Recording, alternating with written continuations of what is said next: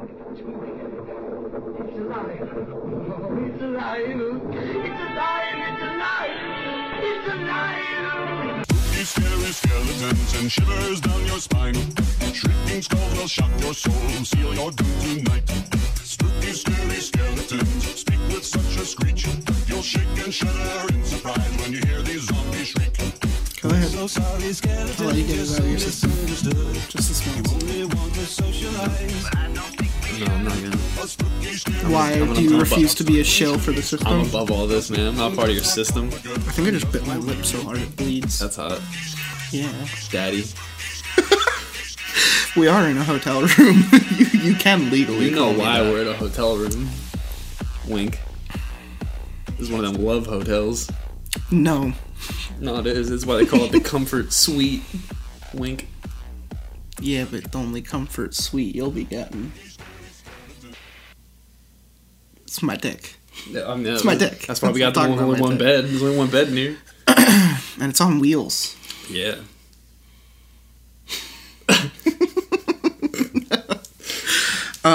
Yeah, so, it is 11 o'clock at night on, Fuck it is! on a Saturday night, and we are here recording in a hotel room because I don't get to see this character nearly enough to be able to do anything with him, and I'm forcing him to record with me here in this room during this, 24 hours that I get to spend with him.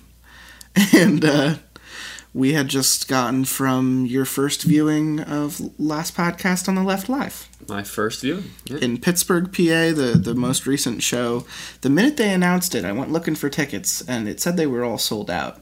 And then, 2 weeks later, Ben says something on a recent episode, a Side Stories episode, about how the Byham Theater was having some technical issues. They called the glitch. The glitches on the website.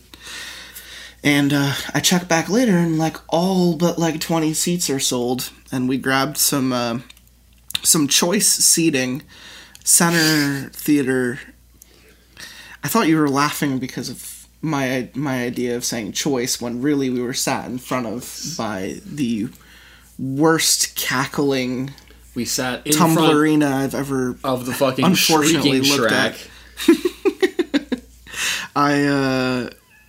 It hurt for a little bit. If you could feel a laugh physically, this Yeah. woman projected it towards us. It wasn't just the volume, like I said, it was also the frequency. It was she had that perfect voice that I just it hurts to impersonate it. If we were in the Marvel Cinematic Universe, Professor Xavier would have picked her up as a mutant. Yeah. Because she could have killed people with that scream. She was like a valley girl on heroin. Who was into the occult.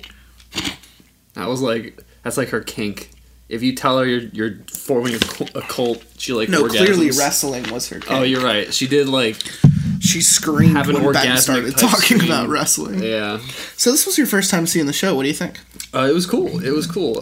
Like you said, though, we had the Shrieking Shack, and that kind of deterred me a little bit. Took me out of my immersion, but it was cool. They all seemed like they really fed off each other's energy, and it was really cool to see. To put some, I knew what they looked like, but it was cool to see the faces as they spoke. I think your biggest takeaway should be maybe now you'd be more open to if you ever had time at home while you're working. I used to do this in the office when I was working. I used to do all my work over here, and I used to have the stream on the right side, and I would just listen to their stream and watch it when they would show funny clips. But the three of them have been doing the stream for 2 or 3 years, so there's 2 or 3 years of material there. They've talked about it on a couple podcasts, and I've always make a mental note oh, check this out, and then it's just Travis, Morningstar. Morningstar, yeah, he basically oversaw the entire streaming stuff. Oh, really? For Adult Swim, yeah. And he's the reason why the stream is good, it exists. That's cool. And him getting to step up and have a dialogue on the show during Side Stories is really cool, because he started getting he would be like noticed on the stream sometimes. Like people would ask to see him, and he'd come out and like wave to the camera and walk back behind the scenes.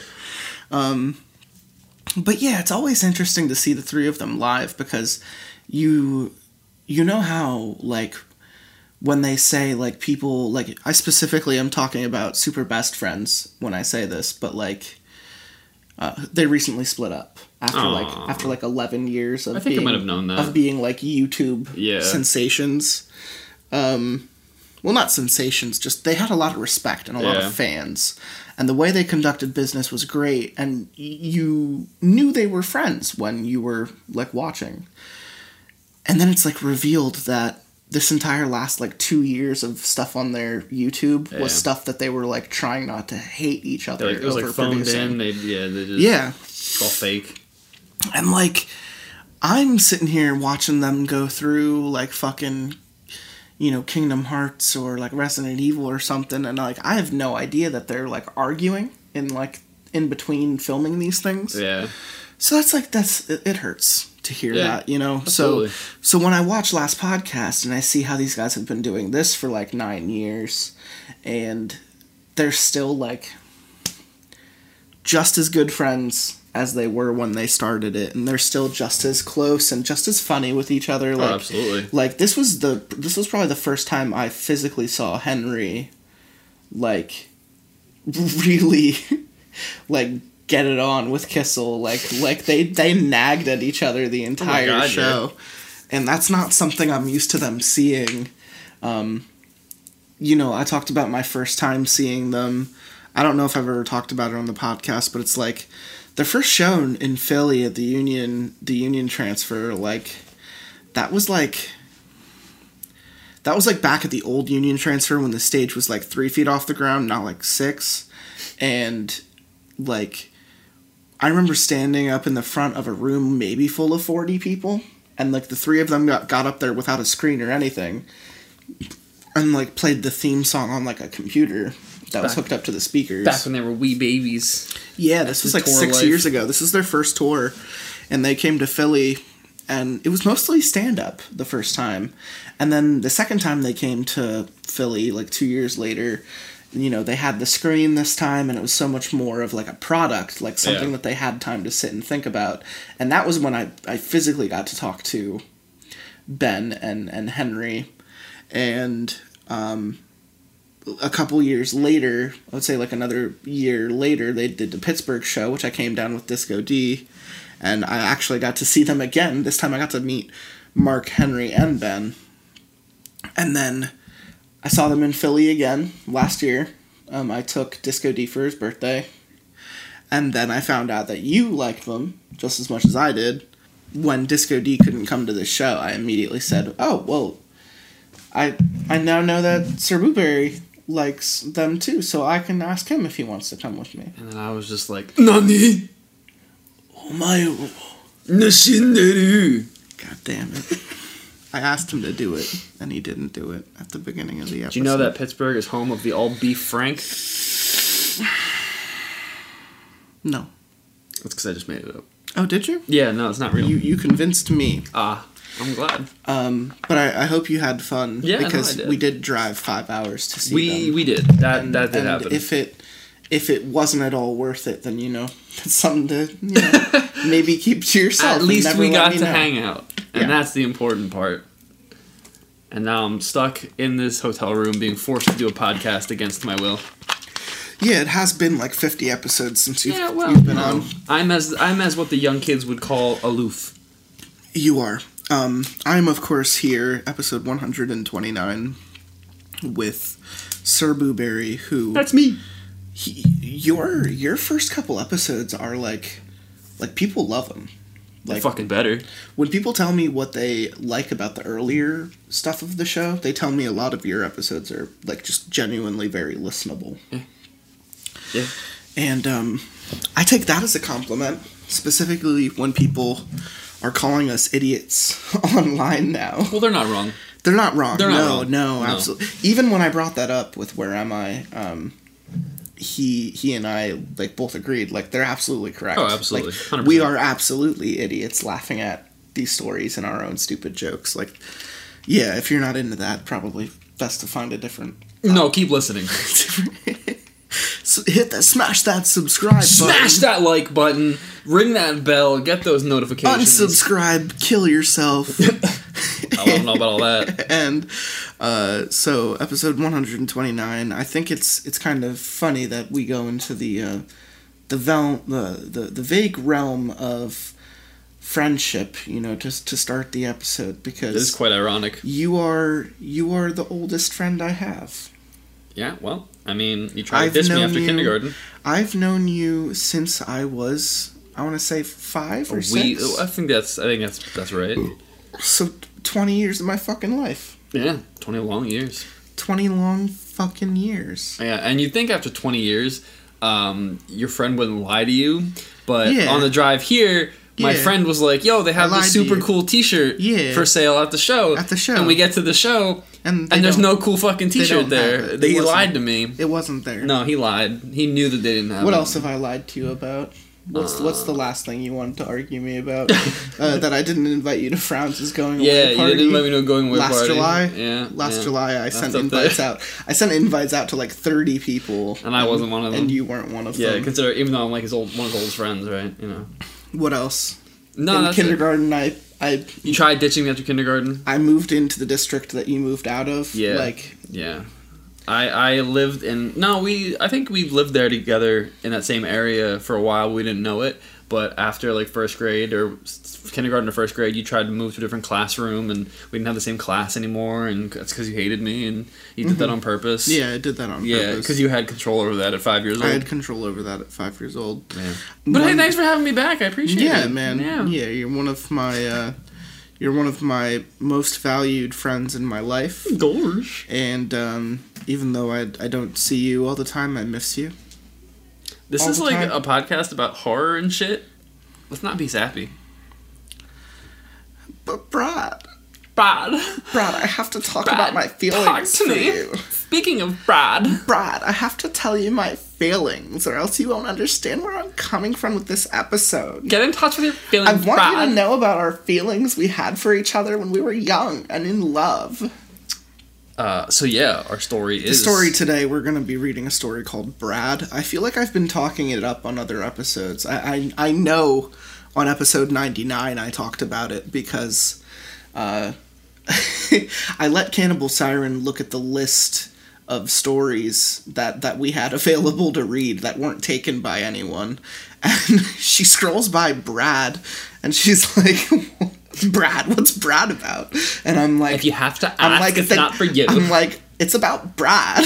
And she, like, fucking lost it. And I knew from her laughing at that I had to read the story with you. So I immediately took it away from her. I was like, we can't read the story about Brad. But do listen to episode 99. We read a story about a guy... every episode. We have a guy who has sex with a ghost. It's a really funny episode. Maybe not that one, but all the other ones. It's a really good episode. It's about the myth of the woman in white who waits by the railways for her husband to come back after he ran away when they were getting married. It's very sad. It's because she's ugly. No, she's actually very hot. That's the twist about the woman in white. Okay. The woman in white is hot supposed to be... a derogatory term. She you was ever watched beautiful. You watched the first season of Supernatural? No. I watch good television. You have a solid point. It is not good television. And anyway, we are moving on. So Brad. And I don't know what this story's about. The title is literally Brad, and it has something to do with a relationship between the narrator and this character, and evidently it doesn't go the way that this person wanted it to, or else why would they be talking about it on Reddit No Sleep? Did you know that Brad spelled backwards is Darb? I didn't. I feel I did, maybe, but I wasn't thinking about it. But now you've brought it to the forefront of my mind, and it's all I could think about. And Darb, minus the letter R, is just dab. So you can dab on them haters? Yeah, dude. Yeah. Is there anything you wanna talk about before we get into Brad? I want to talk about Brad. You want to talk about Brad? I was told we were going to talk about Brad. I want to talk about Brad. All right. This story is called Brad. and it is from Reddit No Sleep. The first part's just called Brad. I thought Brad and I were great friends. Brad! I thought Brad and I were great friends when we were kids. He had the coolest toys of any kid I knew. I didn't grow up poor, but my sister and I didn't have a lot in the way of entertainment beyond our imaginations. A stick was a gun, a water balloon was a grenade, the floor was, of course, lava. You get it. Brad had all kinds of cool stuff. Video games, toy wrestlers, a swimming pool, a trampoline, laser tag, Voltron, Thundercats, you name it. Brad had it. When you're a kid, you don't think things like, how the hell could they afford that when Brad's mother never had a job and his dad wasn't around? You just think, holy shit! Double Dragon 2 has both guys on the screen at the same time? Brad used to invite me over literally every day, and every time I could go. I went. Brad used to invite me over literally every day, and every time I could go, I went. He didn't care that I never had cool stuff to bring over, he just wanted me to be there. Brad sounds like a cool guy so far. Brad and I went to different elementary schools. I went to a public school, he went to a private school. When you're a kid, you don't think about things like, I wonder if Brad is popular in his school. You just think, Brad is my friend. And don't worry... Oh, I didn't know you were going to read that. Yeah. No, it's just what you think. It's what you think. Brad is my friend. When you're a kid, you don't think about things like, I wonder if Brad is popular in his school. You just think that... Brad is my friend. And don't worry about it beyond that. It didn't matter to me that Brad never had other kids over. It didn't matter to me that there were other kids living in the neighborhood that played outside all day and didn't invite us. All that mattered was that Brad and I were friends. When I was in 2nd grade, the first of many kids moved into my neighborhood. Prior to this day, nothing but old people lived on our block, outside of my sister and me. Technically, these kids lived on the next street over, but all the houses were so small and so close, it was like they were right next door. Larry and Alex were so much different than Brad. They liked to play outside, like the other kids in Brad's neighborhood. The first time I met Larry, he jumped right into the creek at the end of the neighborhood. He didn't even care if his clothes got muddy. The first time I met Alex, I was practicing kicking a soccer ball at a spot in the fence I imagined as a goal, and he just jumped in front of a ball and practiced to be a goalkeeper. These guys didn't have cool toys either, but it didn't matter. They were just kids who knew how to have fun, just like me. I didn't know how much I yearned for that until I found it. I remember growing up in a neighborhood in Allentown with a lot of kids on the street, and we actually, like, every I think, like, Friday or Saturday night, my dad would host, like, the only parent in the neighborhood would host, because we had a huge yard. He would invite all the neighborhood kids to come over, and we'd all play wiffle ball, and there would be enough kids that we would play 2 teams. I remember thinking it was a lot like Sandlot, because everyone had, like, different personalities and, like, gimmicks and shit that they would run with. Who were you? Like, I was like the Smalls. You know, killing me, Smalls. God damn it, Smalls. Like, I was really good at pitching, and I was really good at hitting beamers, but I missed 50% of the time. So when I would hit, it would go over the fucking fence, and I would get a home run. If you hit. But that was if I hit. So I was very unreliable. Yeah, I didn't, I lived in like a cul-de-sac kind of thing. It wasn't like a traditional cul-de-sac, but there was like one street where people played on, and we would I would go over to my friend's house, and we used to, like, exchange toys, not, like, for keeps, but I would, like, let him borrow one of mine, he'd let me borrow one of his, and that was what we used to do for fun. And, like, I discovered almost every new video game that I liked over at his house. I remember going over one day, and he had Kingdom Hearts, and I was like, holy fucking shit! There's fucking Mickey Mouse and Cloud. Is this person on the show? No. I grew apart from this person when I moved out of that neighborhood. But yeah, I remember I used to, like, leave his house, and so his house was, like, down the street from me. It wasn't that far. I could see my house from his house. I used to call my mom and be like, can you come to the corner? It's dark, I'm scared. So I used to make her have to walk out of the house and just stand for me on the corner. So I remember being, like, the second youngest of this, like, 14-person group that would come together and play. Even, like, girls around the neighborhood would come and play wiffle ball with all of us. And I remember, like, the youngest was this kid with, like, I don't know, I want to say, like, autism, but, like, in the 90s, we didn't really have a word for it. We just thought he was a little off, just a little weird. And I had to, like, babysit this kid sometimes, and the parents wanted to pay me to, like, be around this kid, but I like never accepted money. Like just because I was like 5 years older than him and would come over and watch movies with him and, you know, be around him when the parents weren't home. Like they wanted me to be his babysitter, but I was fine just being his friend. Yeah. I like later, like growing up, I found out that kid is like absolutely institutionalized and like actually has like a deficiency and shit, and like the parents were like just genuinely thankful that I was around that kid and keeping him like distracted and shit. But like it goes to show, you know, I have a feeling this Brad character is gonna get a little jealous when he sees Larry and Alex, when he sees his friend with some other new friends, his only friend. Oh, yeah. So we invited Brad to play with us, but he wasn't the athletic type. But boy, did he ever try.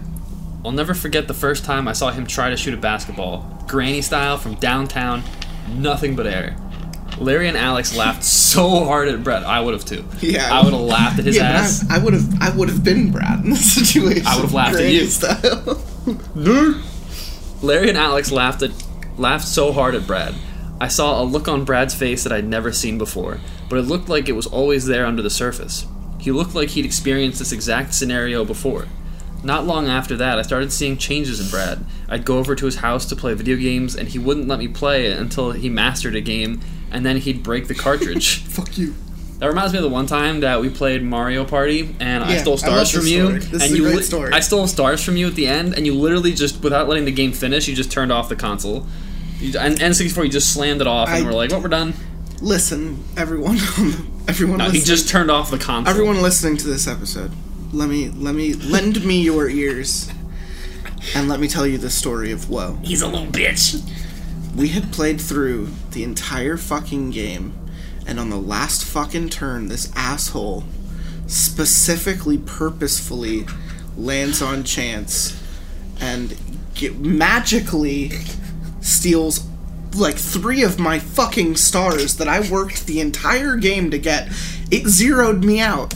It brought me from 3 to 0, and this asshole won the game. And I remember, I think Terry the Tickler and Harold Heavy Hands were there, and they won't let me live it down either because you find it so goddamn funny that I just literally stood up and turned the game off the minute you did that. It was like Mario Party 3 and you rage quit. You just turned off the N64. I absolutely fucking rage quit. You don't do that to someone. That's fucked up. Okay, Brad. That's fucked up, dude. Okay, Brad. You did it to me on purpose. So, he wouldn't let me play until he mastered the game, and then he'd break the cartridge. He'd ask his mom to make us some Pac-Man pasta and make himself throw his backpack... He'd ask his mom to make us some Pac-Man pasta and make himself throw his back up at the table so I could see it and lose my appetite. Oh, I read that wrong. Okay. I get it now. Yeah, he'd ask his mom to make us some Pac-Man pasta and make himself throw his back up at the table so I could see it and lose my appetite. He'd brag about how he befriended the kid next door, Nathan, and would invite him over, only to hide in another room of the house and watch him go home crying. He'd want to go play in the woods and show me the small animals he had quote-unquote found. None of them were moving. None of them. Okay, hey, Brad sounds like a that's psychopath. Sociopath skill number 1. He sounds like a psychopath. Taking the life of a small furry animal. So he broke cartridges. He purposely threw up his food. Microaggression. Why go through the hassle of eating Pac-Man pasta only to force yourself to throw it back up on the table? My mom would beat me if I did that. Are you kidding me? It's wasting good food. Yeah. I became reluctant to go to Brad's house. I didn't have fun over there anymore. He wasn't really mean to me, he just wasn't as much fun as he used to be, and he was a little weird. I'd tell my mom little white lies that contained bits of truth about why I didn't want to go over there. I'd say that Brad's video games were broken, or that he got sick a lot and I didn't want to get sick, or that his neighbor Nathan was a crybaby, or that I didn't like the woods by his house. My mom and Brad's mom were really good friends, however, so when they hung out, Brad and I would have to.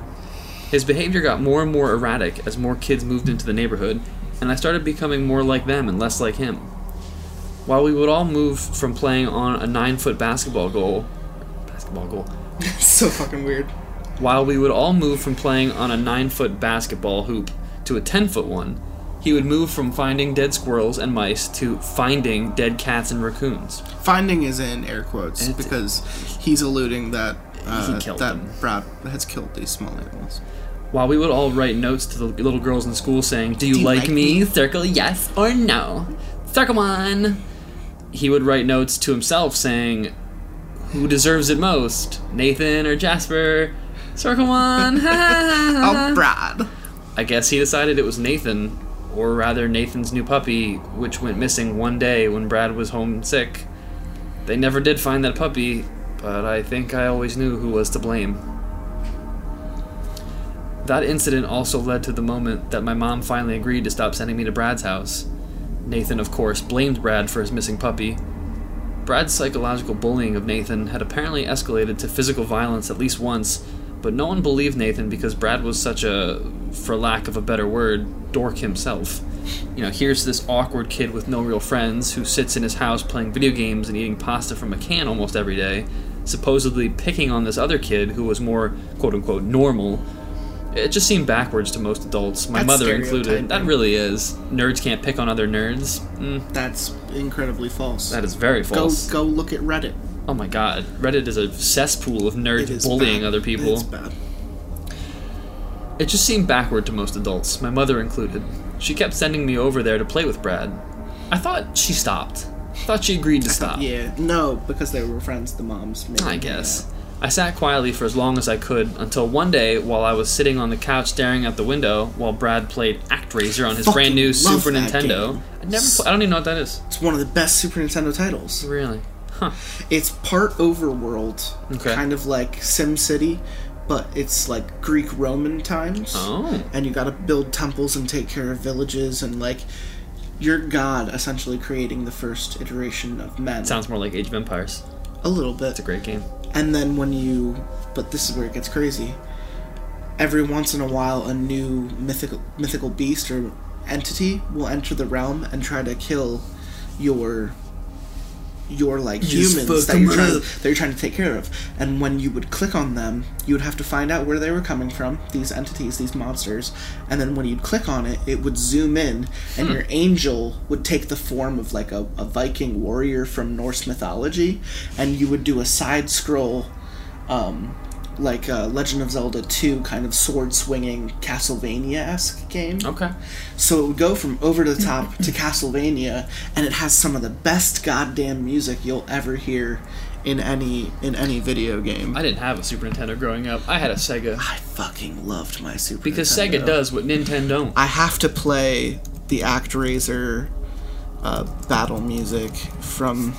Nintendo, feel free to sponsor us. Oh, no, fuck. It's because I don't have the internet here. Oh no, you ain't got no internet. In this hotel room. My phone's too far away, so I hate to see it. I'll throw it in. He won't. Probably won't. He won't. Just do a little hum-diddly-dumble for us. It's like... Dun dun dun dun dun dun dun dun dun dun dun dun dun dun. I'm pretty sure you're... No, I'm pretty sure you are playing the song from Jurassic Park Rampage Edition. What? The Jurassic Park Rampage Edition, the song goes... No. That, 100%. I played that game as... Like, okay, you made me... We're going to take a moderate pause here. You made me get up and walk awkwardly around this table to play you the final theme. He's going to play me the song of his people. The final battle music of ActRaiser. Now, while he gets up, I'm your host, folks. Sir Booberry. Suck my dick. I wasn't going to say that. That's inappropriate. He doesn't like to be wrong, listeners. He feels very strongly about this music he's listening to here. I wait with bated breath. I'm not sure if it's the powerful enemy final boss battle. God, this game was so fucking good. Here it comes.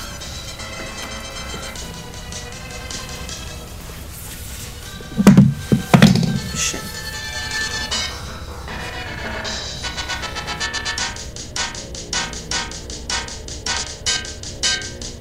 That's what I'm talking about.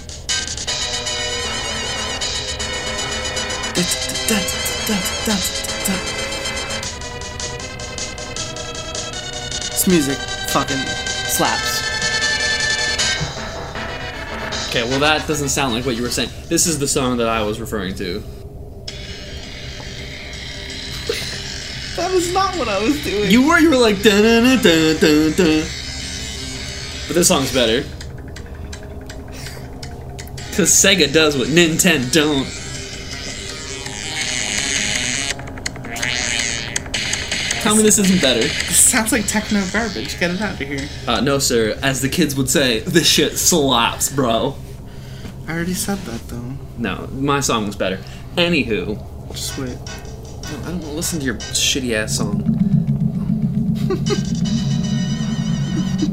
I'm trying to... Yeah, it's not changing. Anyway, let's continue. Okay! So where were we? Brad was playing ActRaiser on his brand new Super Nintendo. Everyone should play ActRaiser. So, while Brad played ActRaiser on his brand new Super Nintendo, I caught a glimpse of Nathan walking down the street outside. He had his dog's leash with no dog on the end of it. He was crying, sobbing actually. I had 2 dogs of my own, and I started to think about how I would feel if I thought someone did something to them. So I confronted Brad. I asked him if he had anything to do with Nathan's dog, or the raccoons, cats, squirrels, or mice he'd shown me over the last couple of years. Brad looked me right in the eyes and said, and I quote, "Go fuck yourself with your mom's dildo." I was in 4th grade. I'd never heard someone my age say fuck before. I didn't know what a dildo was. That didn't stop me from raging, however. I punched Brad right in the face. I'd never punched anyone before. It hurt my fist. Brad looked surprised, but not pained. He smiled. He smiled from ear to ear. He smiled from ear to ear and nodded his head as if affirming my reaction, as if he liked it. I wanted to punch him again, but more than that, I wanted to get out of there, so I grabbed the old rotary phone from the end table and dialed my house. I was distraught. I started at the end instead of the beginning and just told my mother that I'd punched Brad in the face and needed to be picked up. She was not happy. She didn't let me get in words edgewise about why I'd punched Brad. She told me to apologize and said she'd be right there with my father and that I was going to get it, and hung up. When I looked up from the phone, Brad was no longer in the room. I went to find him, fearing my parents' wrath. When you're that age, you think your parents can see and hear everything. Well, I thought that at least. Brad's bedroom situation was strange. If you opened the door, you'd enter a room divided by a partition in a manner that produced 2 bedrooms, Brad's and his mother's. It was divided in a way that you had to walk through Brad's room to get to his mother's. I peeked in and didn't see Brad, so I started to leave. But then I heard a strange sound I hadn't heard before. It sounded like someone sobbing, but almost like that they were happy to be sobbing. I stood there for a moment until I heard a sound very similar to the one my fist made when it smashed into Brad's face. I walked through Brad's half of the room into his mother's and saw Brad lying on his mother's bed on his back with his pants off, member in hand at full mast, punching himself in the face every few minutes and then half sobbing, half laughing afterwards. I had never seen anyone quote-unquote get off on anything before, and I couldn't process what it was that I was seeing. I just knew I didn't like it and wanted to turn tail and jet. I don't like it. Before I could get that far, however, I heard a gasp from behind me. I turned to see my mother. She seemed to recognize what Brad was doing far better than I did, and Brad seemed to recognize her recognition because he just continued right on with what he was doing, staring at my mother and smiling that same creepy smile he flashed at me, although with blood on his teeth and hands from the punching and rubbing. My father wasn't far behind. He didn't gasp. He wasn't much of a gasper. He pulled my mother and me out of the room and hurled obscenities toward Brad before escorting us both out of the house. On the way home, he told me that I was never to see Brad again. That kid is fucking crazy! Kid is fucking crazy. I feel like he would have said it with more chutzpah. That kid is fucking crazy, he said. I told them both why I punched him, and not just what he said that provoked it, but the whole story. The squirrels, the mice, the cats, the raccoons, and my theory about the puppy. My mother began to share my father's sentiment. They agreed that I was never to see Brad again. I wasn't friends with Brad anymore. My mother and his mother rarely talked, but when they did, his mother was apologetic and full of regret. Eventually she fell on hard times. She said that Brad's father stopped sending checks after word got around about the puppy. She said that she had to pull him from private school and that he couldn't handle public school, so she was teaching him herself. She said that he became quite the recluse. Eventually, she said, he had to run away. Good riddance, I remember thinking. As I got older and more aware of the things that he had done, I would occasionally get nervous, if not outright frightened, that he'd come back someday, but mostly just went on with my life. By the time I graduated high school, I hadn't heard Brad's name in almost 4 years, hadn't even really thought about him. I worked at a convenience store the summer after graduation while I got ready to settle in for college. Lots of people came and went. One day, Nathan was one of those people. We instantly recognized each other. I remember thinking for a moment that he was going to thank me for getting rid of Brad once and for all. I hadn't thought about Brad in years until that moment. I actually shuddered at the thought as a young man. He came bearing more foreboding news, however. Brad was indeed back, and he was indeed looking for me, and Nathan had just found me. Things would definitely be different after that. Interesting. Bum, bum, bum! End of part 1. It's like a Lifetime movie, you know? Yeah, like a bad Lifetime movie. It's like a discouraged, a pained youth. Did you ever get around to watching My Friend Dahmer? No. It was pretty good. Pretty good representation of the hard times that Dahmer had as a child. You know, he did a lot of the same stuff. You know, he killed a lot of animals, kept them in jars. Was very interested in the biology of like taking apart the animals or seeing them die, from going from living to death, and like timing it. You know, like sitting there with like a watch and like counting how long it took for, that's like, he'd stab something stuff. And he'd see how long it took for them to like bleed out. When his parents found out, they just made him stop collecting the jars, but that just made it so that he would have to hide things better. You know, when you think you're stopping the kid from doing something, you're really just telling them that they need to hide it better. Yeah, when you try to get a kid to stop doing something, it just makes them want to do it more. Yeah, specifically if it makes them feel good. Absolutely. And Dahmer was hard as a rock when he was killing those. In this case, dogs. It's obvious he was getting off to, because he's punching himself in the face and masturbating. Yeah. Yeah, so Brad is he's a character. He's what you would call he's a bit of a character. He just misunderstood. This is called Part 2. Do you have anything to add before I jump in? No. Brad's a little fucking Brad's asshole. Bitch. Yeah. Brad's a little asshole. Part 2, The Return of Brad. This is where Yoda comes back and rides on... Falcor. What's our main character's name? I don't know if we ever got one. He rides He rides on his back and teaches him how to defeat Brad with the Force. I was just going to try and ruin any metaphor you had set up, but essentially it could be a Vader scenario. Yeah. Maybe Nathan came back to the grocery store. He's going to ride on his kid's back and teach him how to beat Brad. Yeah. I can be your backpack while you run. run, jump. I can teach you magic when you run, jump. Yeah. Stop that now. Star Wars Episode 2, The Return of Brad. The Return of Brad.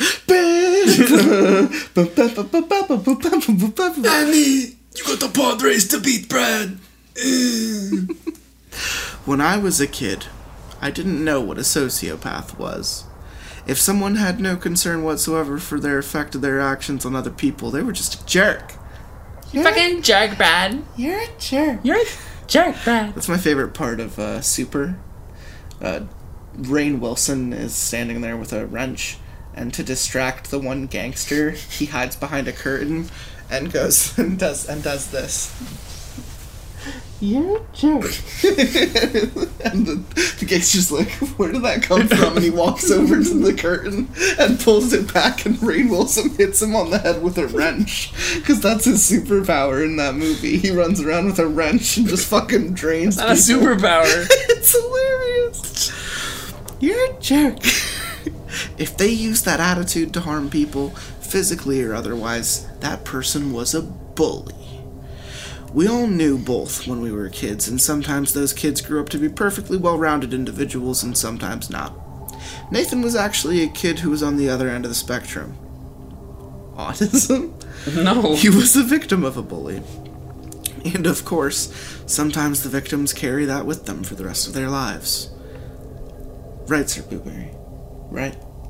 You carry that around. I carry a lot of things with me in my life. Like when if you ever get married, like when I tried. I'm gonna have a long list of a speech. Oh, are you saying you want to be my best man? No, it says regardless of my role in the wedding, I'm gonna show up with a speech. Show up, even if I'm not invited. Oh, you know what I just found out? You could still do that at weddings. Like technically, it's a legal thing. It's called the wedding crashers. No. Like when you interrupt a wedding and you try to split up the bride and the groom, it has like a lawful term. And Speak now or forever hold your peace. Yes, but that's like an actual lawful thing. Like, you're actually allowed to show up and make it seem like you can actually, like, in a court of law, argue that the marriage shouldn't be, like... Oh, shit, I did hear about this. It was... Well, I heard about it from the parent standpoint. Like, the parents can try to... But anyone can actually do it. It's not just parents. But they're able to claim that the individuals getting married are not, like... Yeah, it's not... I know what you're talking about. I forget the term. But, yeah, you can actually... It's a legal thing where you can say, basically, that this wedding shouldn't happen. That's nuts. Can you imagine? Would you like to me? Yeah, absolutely. She doesn't deserve you.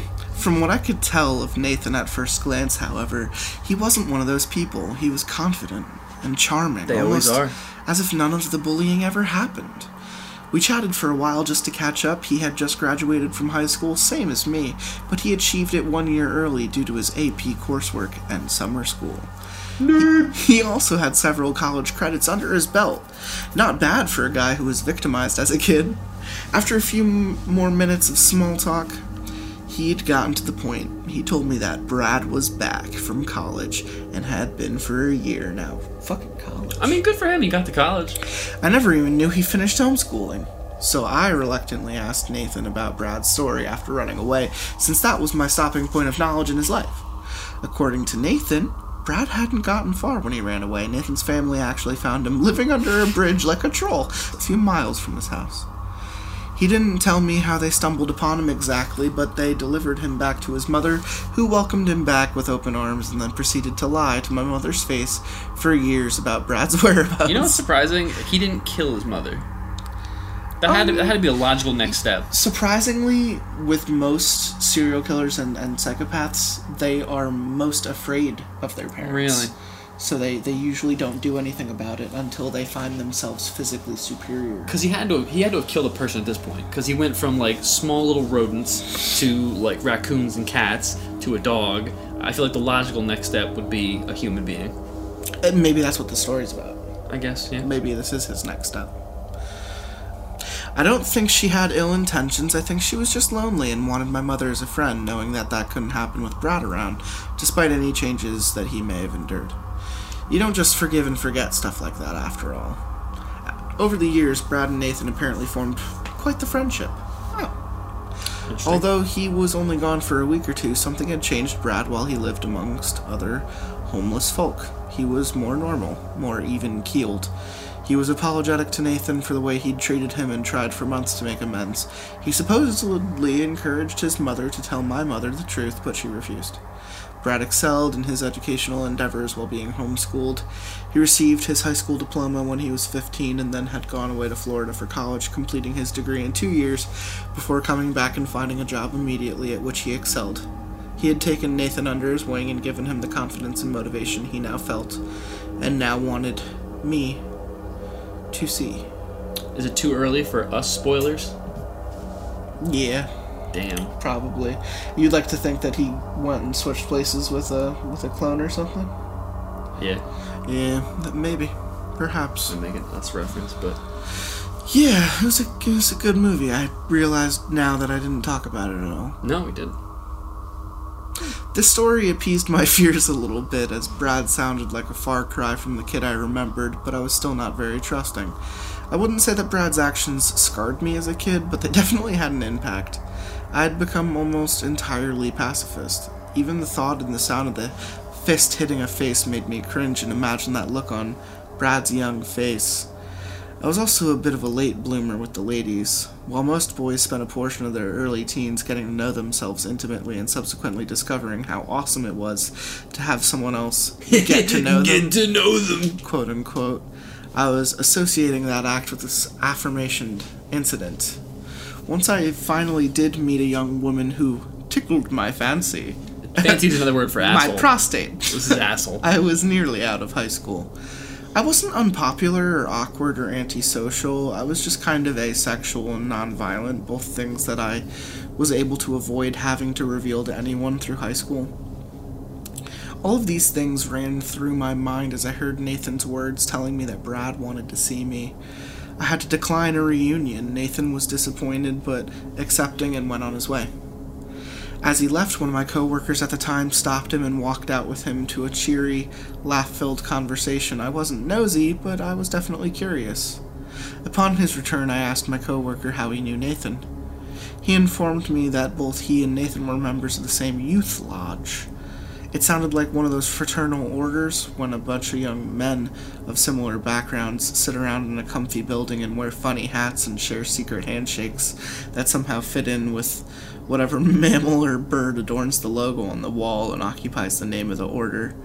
Funny you should ask, my coworker said, because Nathan asked me to invite you to our next poker night. Get to know the guys and all that. He thought you were a little taken aback by him and he wanted to show you that he's just a regular guy. Yeah, I remember thinking a regular guy who's a member of a tiny, one-location secret society and friends with a man who used to torment him as a kid. I politely declined and went about my workday. This lodge was not one to accept negative responses well, apparently. Over the next few weeks, I received at least a dozen letters from the order inviting me to events and mixers and other various getting-to-know-you shindigs. Each time I politely RSVP'd in the negative, uninterested in fraternizing. This went on all through the summer and the start of my first semester of college. I excelled in my coursework in school, save for one class, accounting. It's not that it was extremely hard, it's just extremely boring. I remember thinking that it was all just memorization work that I'd never need anyway, since everything was done on computers. And I'd never been good at memorizing things. My persistent requests for aid from the professor and his TA actually kept me in their company quite often, and we developed a mutual fondness for each other. By the time the class ended, I was near the top of the curve thanks to their help. I was offered a position to students who passed with high enough marks, which involved taking the course again the following semester at no cost and taking notes along with the class, leading study groups afterward. This actually counted as an elective credit towards the degree with an automatic A. I jumped at the opportunity to spend more time with Professor Jinx and Andrew, his TA. The free elective credit was icing on the cake. They're part of the order. Or they're gonna get fucking taken out by the order. Oh, shit. I spent a great deal more time with both of them that spring, as you can imagine, and learned a lot of new things about both of them. What stuck out to me the most, however, was that they were both members of the same lodge. Called it. As Nathan. Small world, I suppose. They're following him. Professor Jinx was a member of the senior order, and Andrew of the youth order. They also both extended invitations to events. I was torn. On one hand, I relished the idea of spending more time with these two gentlemen. On the other hand, I lamented the idea of awkwardly running into Nathan and my former coworker after declining so many invitations. So I found a way to pull it off without looking like a jerk. I politely declined the current invitation, noting that my class schedule would not permit it this semester, but that I'd definitely partake in the upcoming summer. It was foolproof. Nathan and my coworker would assume my declines were due to my schedule, and that story held up with what I was told and those with whom I had known associations. The rest of the semester crawled by, but eventually summer came. I'd never forget that summer. My first mixer at the lodge almost started off almost better than expected. They really were a bunch of normal guys just like me. No secret handshakes, no elk antlers on their heads, no stuffed falcons on the wall, just a bunch of guys talking about girls and schoolwork. Things took a strange turn when the founder and president of the order showed up. Brad. Oh my god, it's Brad. It was Brad. Is this about the Mansons? Is this a cult? As soon as he entered the lodge in his founder's jacket, he saw me and beelined my way. I hated the thought of an awkward apology from him regarding the day when we were kids so much that I felt physically ill. But no such event occurred. He took my hand, shook it firmly, complimented me on my tie, and said it was nice to see me again, patting me on the shoulder and went about his way, leaving nothing but a fading scent of cologne. Cool water. I knew it because my father wore it before he passed away. I also remember thinking, who the hell still wears cool water cologne? The limited interaction with Brad continued over the next several lodge events, always the same, as if rehearsed. I started to notice a few things. Everyone in the order was exceedingly confident, like Nathan and Brad. They all excelled at their endeavors, whether it was Andrew becoming a TA or Nathan graduating high school early, even myself having overcome my struggles with the class to the point of being a study group leader, the only difference being that my success was more a result of Professor Jinx and Andrew's influence than Brad's, or at least that's what I had thought at the time. I was going to say that Jinx and Andrew are probably just put up to it by Brad to get... Seems like it. To get... Just some elaborate scheme to, like, back. fuck him over. Probably, yeah, to kill him or, ruin his fucking life. The possibility that their success or subsequent influence on me followed Brad's influence on them hadn't even dawned on me as a possibility. Well, it should have, Yeah, absolutely. like the connections of this place. It's Once you found out Brad was the leader, it should have been like, like an Illuminati of fucked up coincidences. As Brad stayed cool towards me, several other members began to emulate that behavior. It was really getting to me. I understood that he probably felt just as awkward as I did, especially given the fact that I already snubbed the idea of a reunion when he said Nathan defined me, but he was so effortlessly cordial and charming with everyone else that I was still surprised by his cold demeanor towards me. I actually found myself wanting some of that hospitality. I found myself desiring that awkward encounter I had previously cringed over, if nothing else, just to know that he remembered it occurring. This didn't even seem like that guy, but I was determined to remind him that he was. I simultaneously hated Brad, and held a level of intrigue I couldn't quite figure out. Eventually I decided that I would just put it out there the next time he came by. Instead of the usual hollow pleasantries, I would actively engage him in conversation and ask him how he's been since the last time we spoke. He'd have to remember how that went down. I wanted to get the story straight from the horse's mouth, as it were.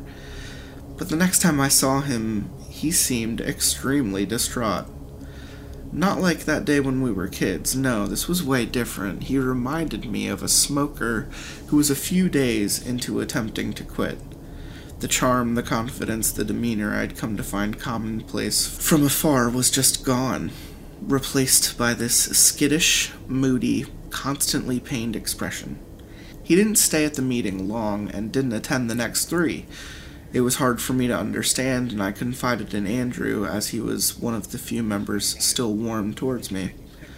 Alas, Andrew was little help. He told me that no one really knew for sure exactly why he got that way, save for one person. Nathan. I didn't want to talk to Nathan about it. He was Brad's #1 protege. Plus, if I thought Brad was cold, Nathan was downright frigid. He hadn't spoken to me once since I'd shown up with Andrew. I think he was upset that he failed to get me interested in the lodge, and Andrew had succeeded so swimmingly, so I just kind of asked around of the few members who would offer me more than a handshake. According to a rumor, when Brad ran away as a kid, he ended up with a particularly abusive band of homeless men who were in their situation due to various convictions of less than friendly behavior towards children.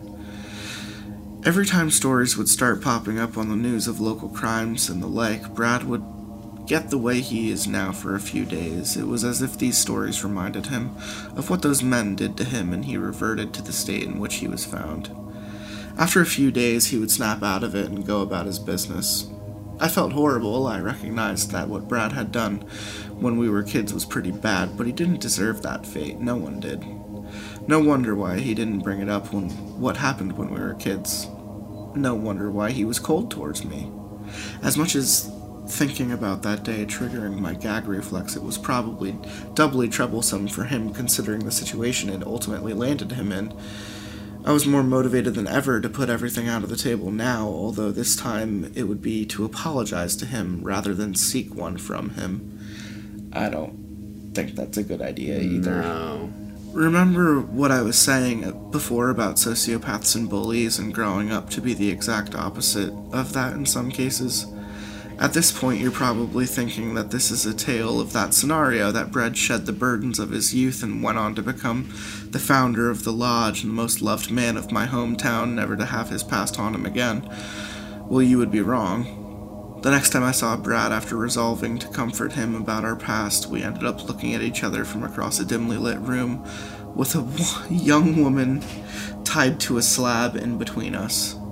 her mouth duct-taped shut and her hands and feet bound alive but unconscious, and Brad offering me a knife.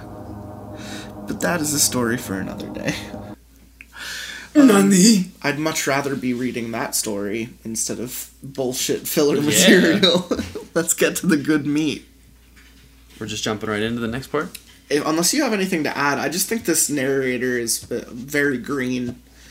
Like, he hasn't been around people to understand, like, conniving motivations. Yeah, no, I mean, it's fair. He's not picking up on any hints. He's not thinking... No, this is, like, textbook. Cult. Yeah. When you said Manson, like, pretty much. Yeah. They might not be wearing hoods or funny uniforms, but, like... This is if you're with a bunch of dudes who all act weird, then, like, you might be in a cult. Hey, my grandfather's a Freemason. Take that back. No. The Freemasons are totally cool. Yeah, sure. They believe in gold. Yeah, sure. And killing people. Yeah, maybe. Part 3. Brad's piece. Not like his gun, like his piece. I mean, he got handed a knife, but like so maybe peace, his piece. Brother, like Brad's piece. Yeah. Brad's piece of shit. I did indeed seek out Brad, and I found him. He was not only the founder and president of the lodge, he was the deed holder of its property. He actually purchased the property and built the lodge himself. Now, keep in mind, we're 19 years old at this point in time. Brad had been out of college and in the workforce for 1 year. He had impressed his firm enough for them to make him a member of their Young Executive program, where they would push promising young talent from good schools through the ranks of junior executive very quickly while simultaneously investing in their further education and training, hoping to groom the leaders of tomorrow. He was by far the program's youngest initiate since its inception, and the only one with naught but an undergraduate degree. The fact that he obtained it young and in such a short period of time from a school that, although not Ivy League, was still quite impressive, coupled with the fact that he was such a charmer and had persuaded the board enough to include him in the program. Long story not so short, Brad was loaded. He could afford to build a lodge and his house on the same property, which is exactly what he did.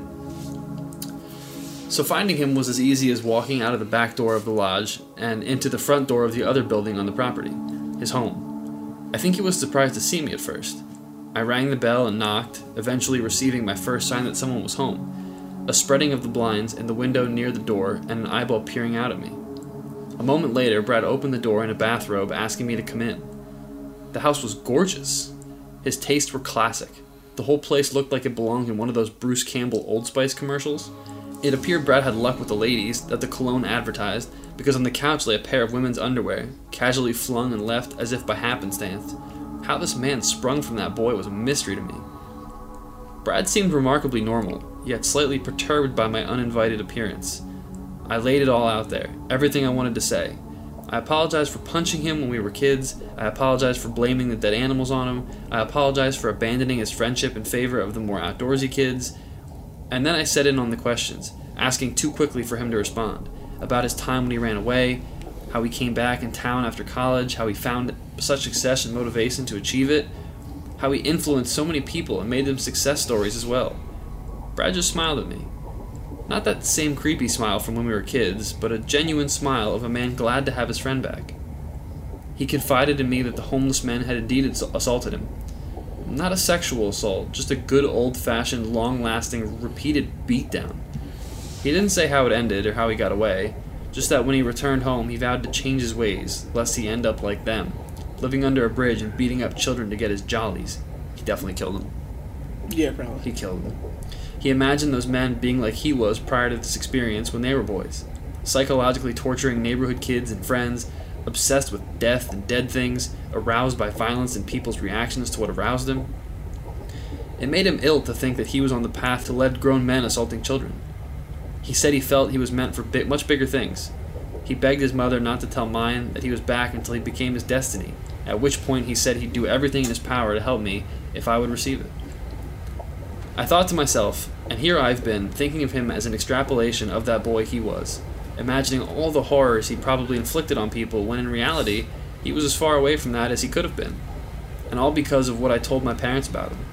I think the horror of my actions displayed on my face because Brad just placed a hand on my shoulder and told me not to fret, that he was fine now, never better in fact. His world was perfect, he was happy, he was content, he had found his peace. And now that I was seemingly willing to receive it, he wanted to share that peace with me. I don't know what I expected as I followed him to the basement. When he said he wanted to share his piece, I guess I thought maybe he had a Zen garden down there or some kind of motivational speaking DVD collection. Not a torture chamber. The basement itself was very large, with several rooms and hallways that twisted and turned and eventually ended up in a laundry room which appeared to have no exit other than the way we came in. Brad produced a small remote control and pressed a combination of buttons.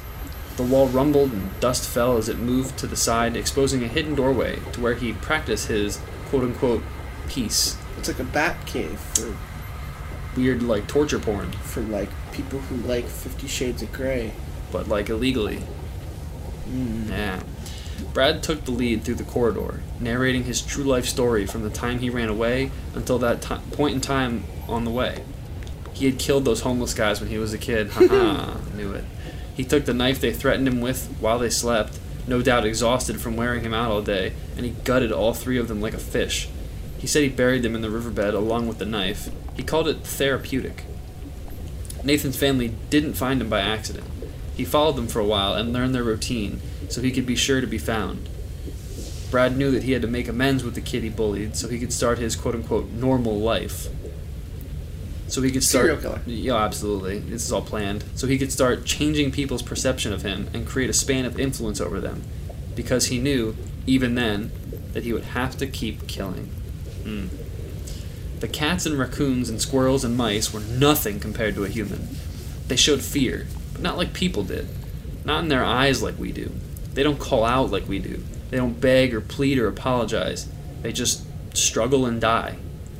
Where's the therapy in that? He mused. I had no choice but to keep following him and keep calm, although was scared out of my mind. I didn't know if the door would be open if I ran back, and he would no doubt give chase to protect his secrets. I felt like I had to go along with whatever he was telling me until I could make a clean getaway. And he kept talking. After he regained Nathan's trust, he taught him the confidence and charisma he gained by killing other people. Brad claimed he didn't entrust Nathan with his true secret, as he was with me. He simply taught Nathan how to exude confidence from every pore. Brad then used him as an ambassador of his new brand. The Brad of the future, smart, sophisticated, and the furthest thing possible from the Brad of the past. Above suspicion. God, this is so meticulous. During homeschooling, he struggled a lot with his desire to kill. He didn't have a place to do it while he lived with his mother, so he had to kill more homeless people. No one missed them, after all. If he did it differently every time, no one would assume it was a serial killer. If they ever found the bodies, which they often did not, when they did find bodies, they would all think some homeless guy offed some other homeless guy over homeless guy business. Hello, welcome to Homeless Guy Business. I'm Homeless Man Gary. How dare you! This is my... Oh! He fed off society's lack of concern for the poor and mentally ill and otherwise afflicted. Feeling the need to step up his prey, he pressed on harder through homeschool so he could graduate early and get out of his mom's house and set up his own hallowed ground. One day in college, on a routine hobo kill, as he called it, he came upon his first female victim. He decided that day that he found a new favorite. Women's fire burns hotter than men's, he said. I began to put it all together. He built the lodge originally for this, the dungeon below it. Eventually, he figured out that he'd need character witnesses by the truckload if any of this were ever found, to vouch for the quote-unquote fact that it had to be there when he bought the land. He couldn't trust anyone other than himself with such a large task, and he discovered his ability to influence people through his relationship with Nathan. So he decided to create the Order and populate it with ambitious people who were able to be influenced by his charm. We came to the end of the hallway and entered a dimly lit room where he restrained his soon-to-be victim, and he admitted to me that every time he has a slump, a period of time where he has no kills, he gets a little bit down. And when he sees news reports or reads articles about gang murders or a boyfriend killing his baby's mothers during one of his slumps, he hits rock bottom, jealous of their fortune to be able to kill, in anguish over his misfortune to not. This is what I had seen just a few short days before. In a strange way, he actually relished those slumps. However, because they always motivated him to get out of his slump by finding himself a woman to kill, since they were so much more satisfying than men. That was why this poor young lady was on the slab today. She was his slump buster. That's what I call my exes. No. Good old slump busters. Absolutely not. Yeah, I respect women. My last ex was a real slump buster, let me tell you. We respect women in this household. And all of that was possible. Discomfort Suites. Yeah. That's actually Anywhere. their slogan. We respect women. Anywhere. It doesn't matter where we are. We respect women. Yeah. And all of that was possible in his mind. They have a bunch because of of locations me. all around PA. There are a bunch of Comfort Suites. They all have that This slogan. is why homeless people kill other homeless people. This is homeless business. Homeless people business. Hello, welcome to Comfort Suites. Oh! And all that was possible in his mind because of me. In a weird way, you made me, That's he so said fucked up. in a thankful voice as he offered me the knife. That's not true. That punch in the face probably was what sparked his... I mean, it definitely gave him a hard on. He was... He felt pain and thought... as a kid, and he liked was it. like gasoline pouring out of like an oven or a busted pipe, and that punch to the face was like the spark that lit the gasoline on fire. Yeah. Essentially. Yeah. He went into great detail about how I needed to kill her. What he, in his experienced opinion, thought was the best way to do it for a first-timer. Stab her in the lungs so she can't scream, and then slit her throat, he said, pointing at the locations of her organs. You were a first-timer, right? He asked. My voice cracked a little as I spoke my first word in quite a while. Yeah, was all I could manage to say. Yeah. I was shaking. The choice in my mind was making me ill. This young woman would die, whether I did it or not. The question was, did I stick to my moral code and refuse to kill her, potentially ending my own life in the process, or do I kill her myself so I can live another day and formulate a way to take Brad down? Bump, bum. It's an interesting end to I'd part stabbed 3. him. I stabbed him. You'd have to be very meticulous about it, though, because he's probably stronger. I'd be like, Brad, I gotta stand on that side Right. just to really get a good angle on her. And then I'd come like stand shoulder to shoulder with him. And then I'd be like, ready? And then twist and stab him in the chest. Twist, stab. He would never put an arm up to like stop your... Now he wouldn't see it coming. Wouldn't see it You'd be coming. like, you hold his hand. So picture this. We're standing shoulder to shoulder, right? I'm on your right, you're on my left. My left hand is holding your right hand. Knife is in my right hand. I go, to stab. And I twist the last second and stab you in the chest. I'm holding your hand, so you can't defend me. Yeah, but that's also a little gay. It's 2019, bro. What are you trying to say? I think it would be pretty easy, even if it was a simple, he's standing like a foot behind you, you're closer to the slab, and you ask him, you even say like, hey, like you're gonna want to see this, so he comes up like real close to her to like watch and you the smooch light, him. to watch the light. Yeah, you can give him a big old kiss right on the cheek, and once As he's you close, stab him. once he's close enough in kissable location distance, you take the knife and you, instead of cutting her throat, cut his throat. Yeah. Just a quick Or you suck his dick. you just fucking run. Yeah, or you run. That's what I meant to say. Take the knife. Run. You take the knife with you. And just You run from him. You don't just run. You don't perform fellatio on the serial No, killer. absolutely not. You just run. This author, I wanted to say when he read it, is obviously a fan of Bret Easton Ellis, the author of American Psycho, because American Psycho, the way the yuppies would get their rocks off, or at least in Patrick Bateman's way, is he agrees. No one in the Justice Department or system cares about homeless people. It's just it's a plague on a city. And when you live in New York City on the the stock market, when you go down into the gutters and you stab a hobo to get your rocks off, like, unless there's fucking footage, no one's gonna waste their time going. When's the body reported? Who cares about the body? Like, what? If no one's asking questions, does anyone? It's almost like a waste of resources. But it's an ethically. It's fucked up. It's an ethically cloudy narrative. For sure. Like they are specifically picking the weak societal chain to take their anger out on, because they know that they are a higher number in that chain. Oh, absolutely. And that people aren't going to come looking for them. And that's the beauty of both that book and that movie. It's one of my favorite movies of all time. Yeah, if someone of a middle to higher class is killed, there are movements, there are GoFundMes, there are services at the local church, there's all this stuff. But if someone of low class to homeless dies, No, I mean, as like you said, it's an ethically cloudy situation. Like, do people care? Because Are people running around and asking, you know? Yeah. Are people...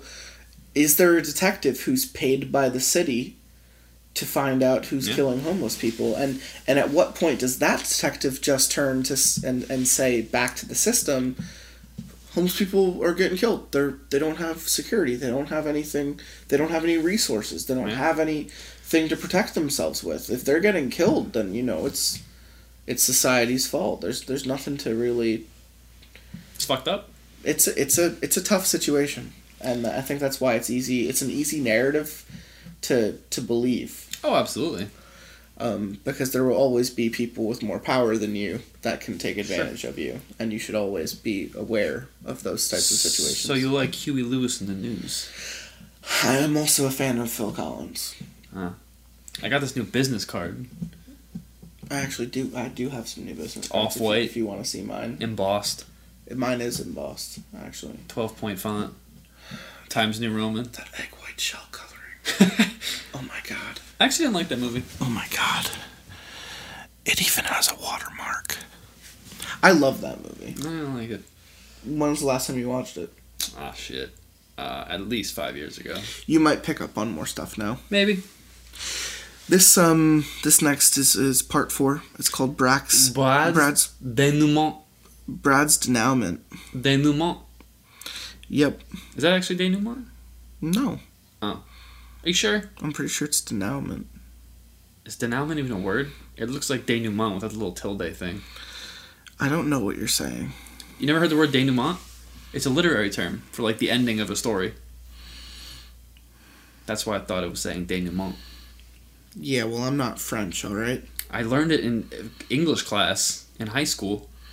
Listen, I don't have great memory, alright? It's all the drugs, okay?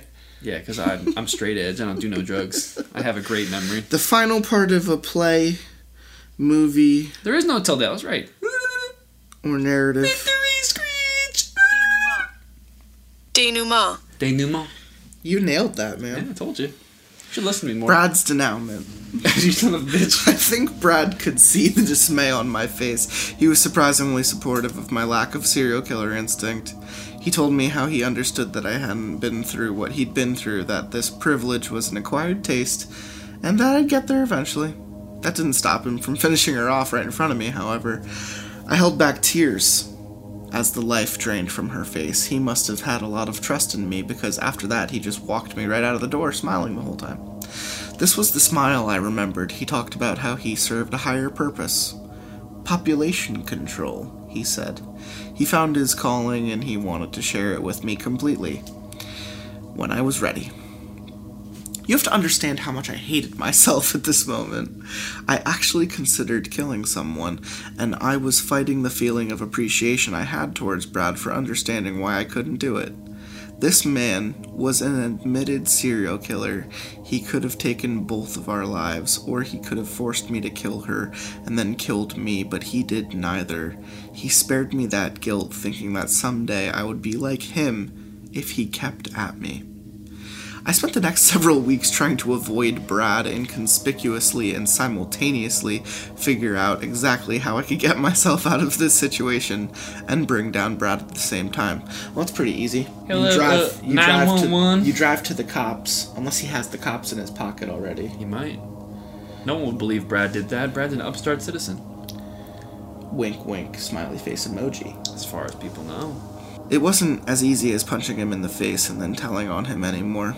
Brad was a respected, successful, seemingly well-adjusted, crazy person. Those are the worst kinds of crazy people. It's my ex-girlfriend. If I just went to the police with an accusation like that and no evidence, the most they could do was question Brad, which he would of course deny, as would his legion of devoted followers who were also respected and well-adjusted, and then I would have shown my hand, and he'd be after me. I could tell them about the dungeon, but I didn't know how to open it, and if I or the police failed to do so, Brad would again know that I tried to get him caught. No. I needed something that could prove it. Something that would put him away for good. And if I could figure that out and implement it without him knowing it was me, then even better. For a while I thought maybe I could just wait it out until he slipped up and got caught, which they all eventually do, but he'd been doing this for years now without raising any suspicions, and he had built such an empire to shroud it that I wondered if he'd ever slip up. I would say some of the best serial killers that have existed throughout history are still killing to this very day. Or were never caught, like Zodiac. the Zodiac killer. Yeah, What was his name? Caught. What was the one that just got caught because of the 23andMe stuff? That's right. The Golden State Killer. Yes. His name? Yes. He just got caught because of the 23andMe stuff. And what's the new one that people are alleging to the Jack the Ripper? DNA test. It was like some British, or not British, some Polish guy. Who has like a Shaw of the last known victim, and it had DNA on it, both hers, semen specifically, and another man's. And Jack always shot rope when he killed people. So yeah, they're some crazy stuff. Yeah, I mean, I think 23andMe stuff is cool. Just be careful about it. If you're a serial killer, probably gonna get you caught. Probably gonna get you caught. But if you are a serial killer, do 23andMe. Absolutely do it. It's a great idea. Do it. Buy it. Tonight. Even Toy Box is a great example. This guy does stuff in his 40s, maybe late or early to late 50s, doesn't get caught until he's 80, goes into jail for a year, dies of old age. The system just doesn't work. Not always, no. And stuff falls through the cracks. It's crazy. He'd never stop trying to get me to join him, not while I was alive anyway, and eventually he'd realize that I can't do it. Brad called me often over this period of time. He would invite me over for drinks or dinner or video games, just like when we were kids, he would say. I found as many excuses as I could, but eventually I had to go, so I could keep up my plans without raising any suspicion. When I arrived, he would update me on the progress of his grand mission, how many people he'd killed, their gender, their approximate age group, and he'd describe the kill. He never told me what he did with the bodies. Brad really thought he was doing a society in service to his efforts. The world is overpopulated. I'm just thinning the numbers of the herd. Oh, this is the prequel to Infinity War. This is Thanos. This is Thanos, yeah. Gotcha. The people I kill are easy targets. Their death brings us all forward as a species in terms of our survivability. The ramblings of a crazy man. He would tell me to start building my alibi and character witness network, maybe try to bring some new recruits to the lodge so I could gain respect, maybe ascend to a lodge leader of some sort.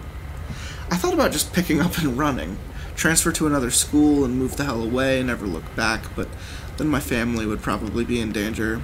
They would still be there, and would someone as crazy as Brad ever believe that they knew nothing after I told on him when we were kids? Doubtful. I kept coming to the same conclusion. I needed a smoking gun. For several days, I thought I'd actually have to kill him.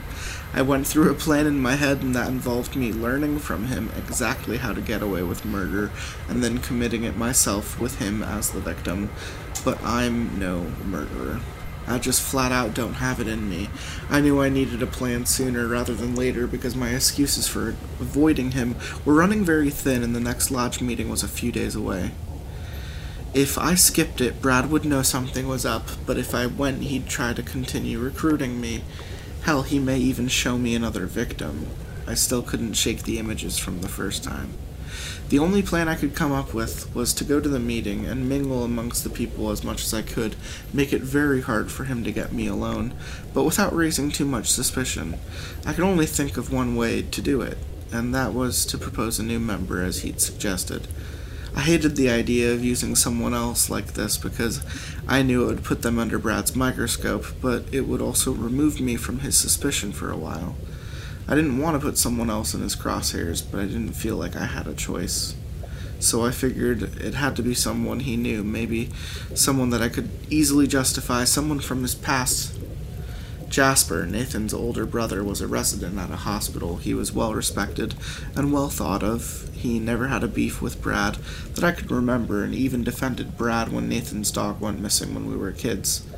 Since he was someone historically trusted, I thought maybe Brad would accept that my intentions were pure and that this was my first step in joining him in his murder club.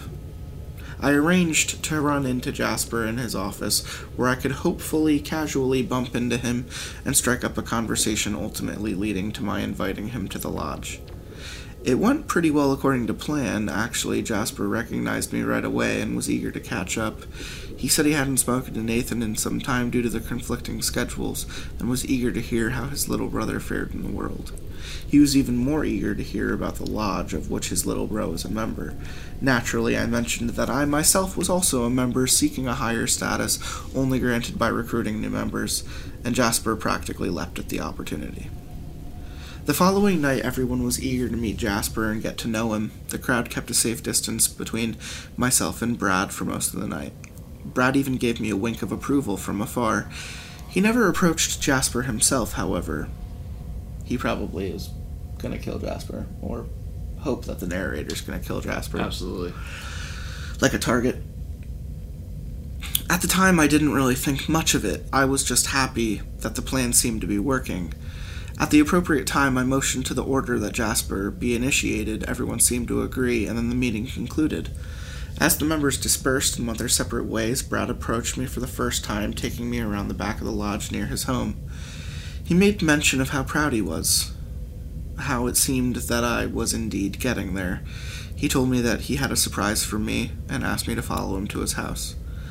I had a feeling I knew what the surprise was, and didn't want it. As if on cue, Jasper approached. He and I had arrived together, so therefore had to depart together as well. Jasper extended his hand to Brad, saying only 2 words, "Long time." Brad took his hand cordially, nodded, and walked away. Jasper's an undercover cop, and Brad knows it.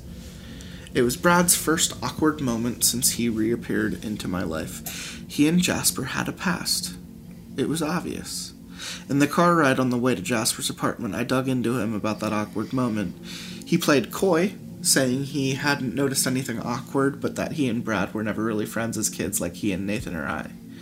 I knew it was deeper than that, though. After dropping off Jasper, I headed home with my mind swimming. Why the wink of approval from Brad toward me followed him by awkwardness towards Jasper? Was Jasper in danger? What had I done? The following day, I received an email from Jasper asking me to meet him at the lodge that evening. As much as I wanted to know why he and Brad's exchange was as uncomfortable as it was, I wanted to be away from Brad more. I still needed more time away from Brad, not more time near him. I responded to Jasper asking him to meet me elsewhere. His place, my car, a van down by the river, literally anywhere except Brad's property. In a van Down by the river. Jasper responded almost immediately that it had to be the lodge, and that it was a matter of life and death. It is probably Brad emailing the narrator. I don't know. My mind went all over the place. Had Jasper discovered Brad's secret at some point? Was Brad coercing him into emailing me? Was Brad to attempt to make Jasper my first kill? Can kids see why kids love the taste of Cinnamon Toast Crunch? Did I doom Jasper by inviting him into the fold? I was ill with the thought of any of those possibilities, but I had no choice. Absent a good plan for any of those scenarios, I headed to the lodge to see what fate had in store. When I arrived, I found the lodge seemingly deserted, and Brad's house unusually unlit as well. It was like something out of a horror movie. The late introduction to the story rings the protagonist with news that he can only be given at a place where the antagonist has the upper hand, only for the protagonist to arrive to a deserted antagonist space where he lets his guard down in relief, only to be run through by the antagonist who set the whole thing up. But I convinced myself that if it were me or the late introduction character, and it was my fault he was in that situation, it was better to be me than an innocent. And I wouldn't let my guard down, knowing that what Brad was capable of. I exited my car with a tire iron in hand, as it was the best option I had. I approached the lodge in silence. Not even my footsteps made a sound. It was as if the entire property was devoid of life. The 40-foot walk felt like 400 miles. The 2 minutes felt like 2,000 years. And I would walk 400 miles and I would walk 2,000 years. To be the one who doesn't kill for Brad, but saves my friend's life. Ty Ryan! Ty Ryan. My silent heartbeat sounded like a kick drum at a Rush concert. Neil Peart is the best drummer ever. Best drummer ever! It's not easy being cheesy. My hands nearly bled from my grip on the tire iron. One foot in front of the other, my head on a swivel, my ears perked up, and my eyes darting about like a predator on the prowl. Psst! Want some candy? At that one sound from behind me, I turned not to see Jasper or Brad, but Nathan. Hello, Andy. Oh, his name's Andy. Maybe we did know that. Nathan? Darkness. I heard more than felt the thump on my head from behind, but that didn't stop me from hitting the ground like a ton of bricks. The next few moments are blurry, but I remember being dragged by my collar through the grass. I remember the lights clicking on inside the lodge, and I remember seeing at least familiar faces, including Nathan and Jasper, looking down on me as I tried to get my bearings. The accused is member Andy. His crime is theft and assault. His victim, our beloved leader Brad. This tribunal is in session. Nathan's voice echoed through the main hall of the lodge. Accused? Theft and assault? Tribunal? Those words meant very little to me at the moment. Throbbing pain, headache, confusion, these words meant everything to me. Friends, we know that the accused has a long, tumultuous past with our founder. We know that he has a history of assaulting our founder due to accusations that proved false. We know that our founder has once again taken to trusting the accused by inviting him into his home. There is significant evidence in the founder's home to suggest that the accused was indeed the party responsible for the assault. His footprints in the mud leading to the door, the mud tracked into the basement from his shoes, Brad's own mutterings of the name and the accused upon being found, as witnessed by myself and my brother Jasper. Accused. How do you plead? Plead? The haze from the below had long since worn off. The only confusion remaining was regarding the scene of which I was a part. More than a part, really, the scene of which I was integral. I needed answers. Wait, what am I accused of? Assaulting Brad? And stealing from this lodge, and therefore from him, the funds we raised at that last mixer, which were to be used for improvements to the grounds, were stolen from Brad's safe in his basement just after he was assaulted. How do you plead? Nathan's accusation was foreign to me. I was innocent, and I proclaimed it thusly. I never assaulted anyone or stole anything. The last time I was here was last night, and I left with Jasper. I haven't been back since. Where's Brad? He'll clear the whole thing up. I couldn't believe I was actually requesting Brad's presence at this time. But in this setting, I was more afraid of Nathan than Brad. I knew the Order had a few secret rituals, but most of them involved drinking and parlor games, not trying someone for a supposed crime. Things started to come together in my head as Nathan hurled more accusations. Jasper. He's the one who invited me here. He and Brad had some kind of history, and that was obvious. I heard Nathan say that Brad and I disappeared for a spell after the meeting the night before as my mind raced. He said that no one saw Brad for the rest of the night. I knew that wasn't true. Jasper had. He was right beside me. He shook Brad's hand and watched him walk away, and then drove away with me. Jasper was behind this. I interrupted Nathan with that very accusation, and he was not amused. Jasper left with me after you ditched him and went to Brad's home to rob and assault him, Nathan boomed. So now I knew that he was in on it too. He knew Jasper wasn't with him the night before. I had unwittingly reunited two sociopathic thieves, hell-bent on shifting the blame to someone else, so I spoke up. Jasper left with me last night. He and Brad exchanged an awkward handshake. We parted ways and I took Jasper home. Nathan, you know you weren't with your brother last night. What did you do? Break into Brad's house and steal the money yourself? Did Brad catch you doing it so you bashed him in his head too? Is that why he's not here to speak for himself? Was Jasper your accomplice? Nathan laughed out loud at this notion. The rest of the tribunal did not. They talked amongst themselves in hushed tones. I heard words like newcomer and history and trusted thrown around, but not much else. There were enough glances passed towards Jasper and Nathan to tell that they were not above suspicion, however. Nathan must have seen this as well. His pistol pulled from his belt proved the point, and he had it pointed at me as he exclaimed, "Forget about the truth. We've got a way to deal with this." Lights out. Literally, the lights in the lodge went out. I heard gasps and loud voices. I heard grunts and a struggle, then a bellow of pain. It sounded like Nathan. I tried to make my way to the exit, but I was disoriented. I felt a hand on my arm, pulling me away from my destination. I tugged away and swung my fists wildly in the dark, connecting with nothing but air. And then I heard a voice. "Come with me. We'll get you out of this, friend." Brad to the rescue. He guided me out of the back door of the lodge and towards his home. That son of a bitch, I never should have trusted him. That was the first time I'd seen Brad angry. Even when we were kids, I punched him in the face. He just smiled at me. It was quite the sight to behold. I thought he'd turn green and burst out of his bloody shirt at any time, but he didn't. He composed himself and gave me the whole rundown as he led me through his home toward the back door. Nathan and Jasper were con artists and thieves.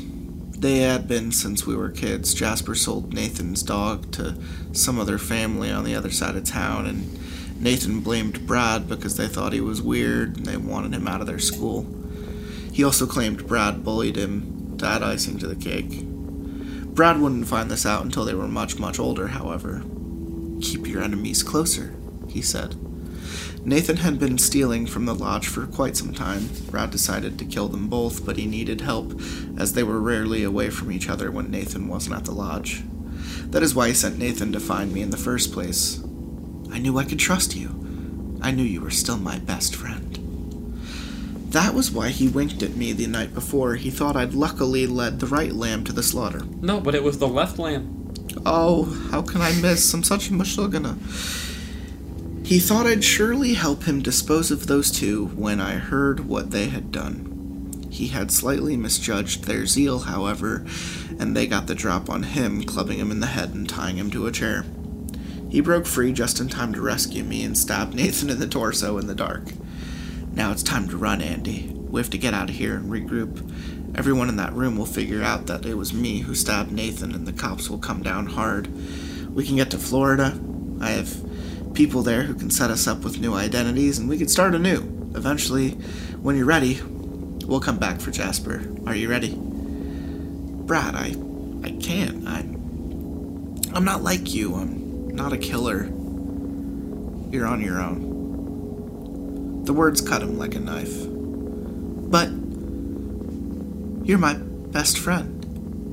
His face grew angry again. I trusted you. You were like a brother to me, Anakin. I loved you like a brother. I loved you like a brother, Anakin. Why did you do this? You were the chosen one. I have the high ground, Brad. Brad took deliberate steps towards me. I have the high ground, Brad. I have the high ground, Brad. Brad took deliberate steps towards me as my mind raced with every self-defense technique I'd ever seen in a kung fu movie. Bang! Brad's blood spattered on my chest as the bullet exited his shoulder from the front. He fell to the ground with one word: run. From the shadows behind him came Jasper, his arm around Nathan, propping him up, gun trained on me now. Nathan was bleeding profusely, but he was alive. This is it, I thought. This is how I die. Nathan let out a blood-curdling "No!" as he saw Brad's body on the ground, and he pulled away from Jasper angrily. You weren't supposed to shoot Brad! You were supposed to kill Andy! What the hell is wrong with you, Jasper? Andy is the troublemaker, not Brad, you idiot! Nathan took off running. and his outburst gave me just enough time to make my exit with as much haste as I could. I ran through the woods behind Brad's house with gunshots ringing in my ears behind me. I ran like a marathon man. I've still never run so far and so fast in my life. I ran all the way to the police station. I told them about Nathan and Jasper stealing from the lodge and trying to frame me. I told them about Brad defending me, stabbing Nathan in the process. I told them about Jasper shooting Brad. I did not tell them anything else. I felt that I owed that much to Brad. In the subsequent investigation of the property, the police did indeed find the dungeon beneath the lodge, but they never found Jasper or Brad. As expected, most of the order, myself included to save public face, declared that it must have been part of the grounds before Brad built on it. Despite the pleas from the order of Brad's innocence, he was the prime suspect. He must have known, because he disappeared. They would find Nathan's body on the grounds, having bled out from Brad's knife wound. The rest of the order immediately dissolved, and everyone went their separate ways. That night was 13 years ago, this upcoming summer. In that ensuing years, I moved myself and my family away and got us all new identities. I graduated college online and got a job in the new city. I met a woman. I started a life. I never told anyone else about Brad until now. Why now, you ask? Well, just a few days ago, I saw a feature on the local news about my new town's first murder in years. It was on my walking route home, as a matter of fact, less than 5 blocks from my home. They hadn't yet identified the victim, but he had a nameless name tag pinned to his flesh from a hospital in my hometown, Jasper's Hospital. He was wearing a jacket when they found his body, the founder's jacket that Brad wore the first night he showed me his true self. If that weren't enough, I vaguely remember the walk home from work the night the police think this happened. It was the most uneventful, but I did catch a whiff of familiar smell on my way home. Pretty close to where this crime took place, actually. At the time, I couldn't place it, but now I knew exactly what it was. Cool water cologne. Who still wears cool water these days, anyway? Now Jasper's the murderer. Jasper wants the revenge. Jasper's fucking dead, dude. Aw, Nathan's dead. No, but that's the ending. The ending is saying that Brad survived the gunshot and got the revenge on Jasper that he wanted. What do you mean Jasper's not dead? That's literally the point of the end paragraph. They found Jasper's name tag on a hospital pin. But it said it was a nameless name tag. Yeah, but it was from Jasper's hospital. Yeah. Brad was the one who wore the cologne. Brad finished his job. It's just ironic that the body showed up in the new town that... It was a message. That the narrator, yeah. He might be saying to Brad that he knows where he's at. He might be saying to Andy, the protagonist. Brad might be telling the protagonist that he knows where the protagonist is, but he took care of the situation, so maybe they could be friends again. Yeah, put me in the game, coach. I'm Brad. It's Brad. If Harold was here, he would say the same thing, because that's what we say during Overwatch. Whenever we play Overwatch and we're waiting for a round to begin, he turns to me and he goes, "I'm Brad Bramish, coach. You gotta put me in the game. How am I supposed to do what I gotta do if you never put me in the game?" So what do you think of the story? I liked it. It was written weird. It was written... A lot of sentences that were just weird. It was obviously written by, like, an English person, you know, like, just a different dialect. Yeah.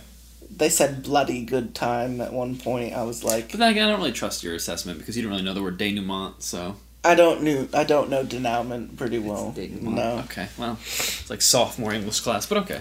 I liked the story. It reminded me, in episode 115, I read a really good Tumblr story with Sofa King, and his story ended up surprising him, and I am relatively surprised by this too, like, to an extent. That story was better because it had a funnier twist, but this story is still interesting because what has been playing off of some of the more recent episodes is your expectations. The last couple episodes have really twisted my expectations around. Like, I didn't know that this last thing in the last episode existed. I didn't know that the one series I did with Where Am I was going to end the way it did. Like, it's not so much last act twists that throw off my expectations, but the direction of some stories. Just, you think they're going to go the one way. Like, he mocks it at a point in a kind of meta way. He's like, and this is where the protagonist does this and blah blah. Like, he's like meta mocking like the storytelling structure, as Reddit is known to do. But at the same time, he kept the story kind of like lighthearted and original, and I can respect that. I think my biggest complaint with it was I felt like it was long. I felt like there was some filler that could have been shaved out. Yeah, like a lot of chapter 2 and 3 could have been cut down and made into just 3 parts instead of 4. Like him finally getting to the lodge, like having to turn down Nathan and then eventually saying yes to like the people at school. Like, I feel like that was unnecessary. Are you trying to say that this guy was writing these parts one at a time and didn't know where any of the later parts were going to end? He just had a beginning and an end and just made up a bunch of middle section stuff? I'm saying that it's very possible. Wow. That has never happened before in any storytelling structure. Yeah, like, I liked the beginning, like the backstory of Brad as a kid. I liked the ending of Brad being like a... And then everything in the middle is just kind of shitty. Of Brad being like a good shitty person. A sadistic little fuck. He's a sadistic little fuck, but like, he was good to Andy. Yeah. Like, he was nice, he protected him, but he was like a piece of shit. Yeah. Under that. Yeah. But like, I like that aspect where it was like a moral debate. He was like, well, I'm not gonna rat Brad out for being a murderer, because I owe it to him to not like. He got shot instead of me. Well, exactly. You know? So he was like, I owe it to him, but I was like, he's a murderer. Like, he's killed people. So your moral compass as a protagonist is already thrown off. You now fall into the waters of untrustworthy narrator.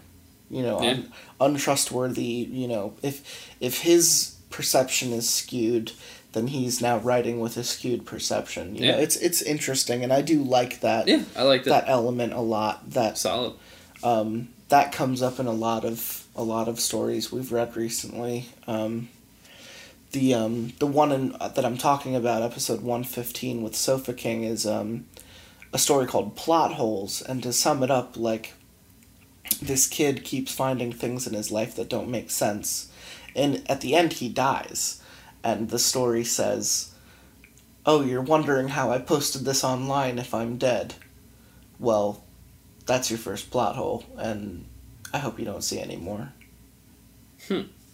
It's just a really fun ending, and both Sofa King and I just fucking laughed out loud at it, you know, because we were like, that's fucking great. That's hilarious. You know, there's also a City episode that I think is coming out soon, or just came out before this one. There's another episode with Mark Rooster that has a very, like, flat ending that I just didn't see coming. It's just like, this story happened, and now it's over, the end. Like, you expect so much more from the narrative, and then it's just like, nope, well, that happened, and it's done now. Like, okay. This Brad thing is pretty similar. Like, I had a friend named Brad. He was fucked up, he killed a couple people, and now I'm living in a new town, the end. Like, very similar.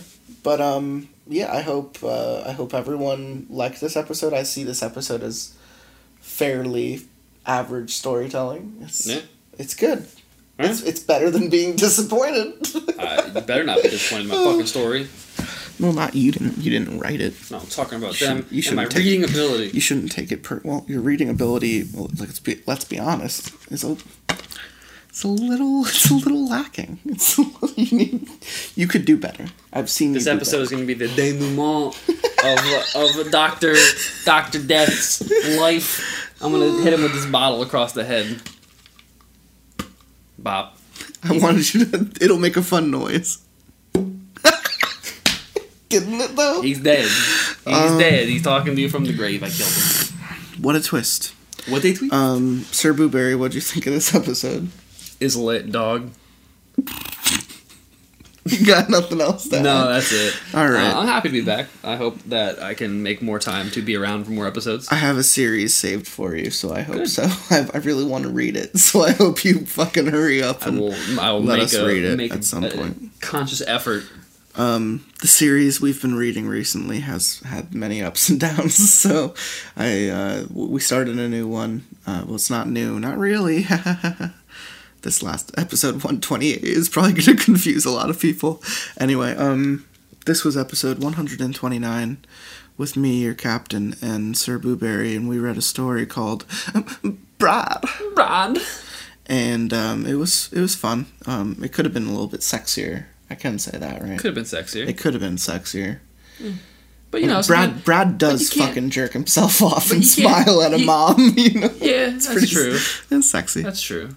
But they can't all be sexy, you know? You gotta leave wanting more. That's right. You know? That's right. Yeah. You gotta play hard to get sometimes. You gotta. And then other times you just get choked and call everyone daddy. Well, okay. This has been episode 129 of Lots of Pasta. Smash that subscribe button and fucking jerk yourself off and cry yourself to sleep. Don't do that. Have a good night, everyone. This episode has not been, but should be sponsored by 23andMe. To get all your catch a serial killer needs, jerk off in this cup 23andMe. And send they just need spit. That's all. Just some spit. They need spit, but you're gonna send them cum. Nope. It'll probably help. send it to the police. Nah, they might. No, they might. Good night, everyone. 2 to the 1 to the 3. I like good pussy and I like good trees. Smoke so much weed you wouldn't believe, and I get more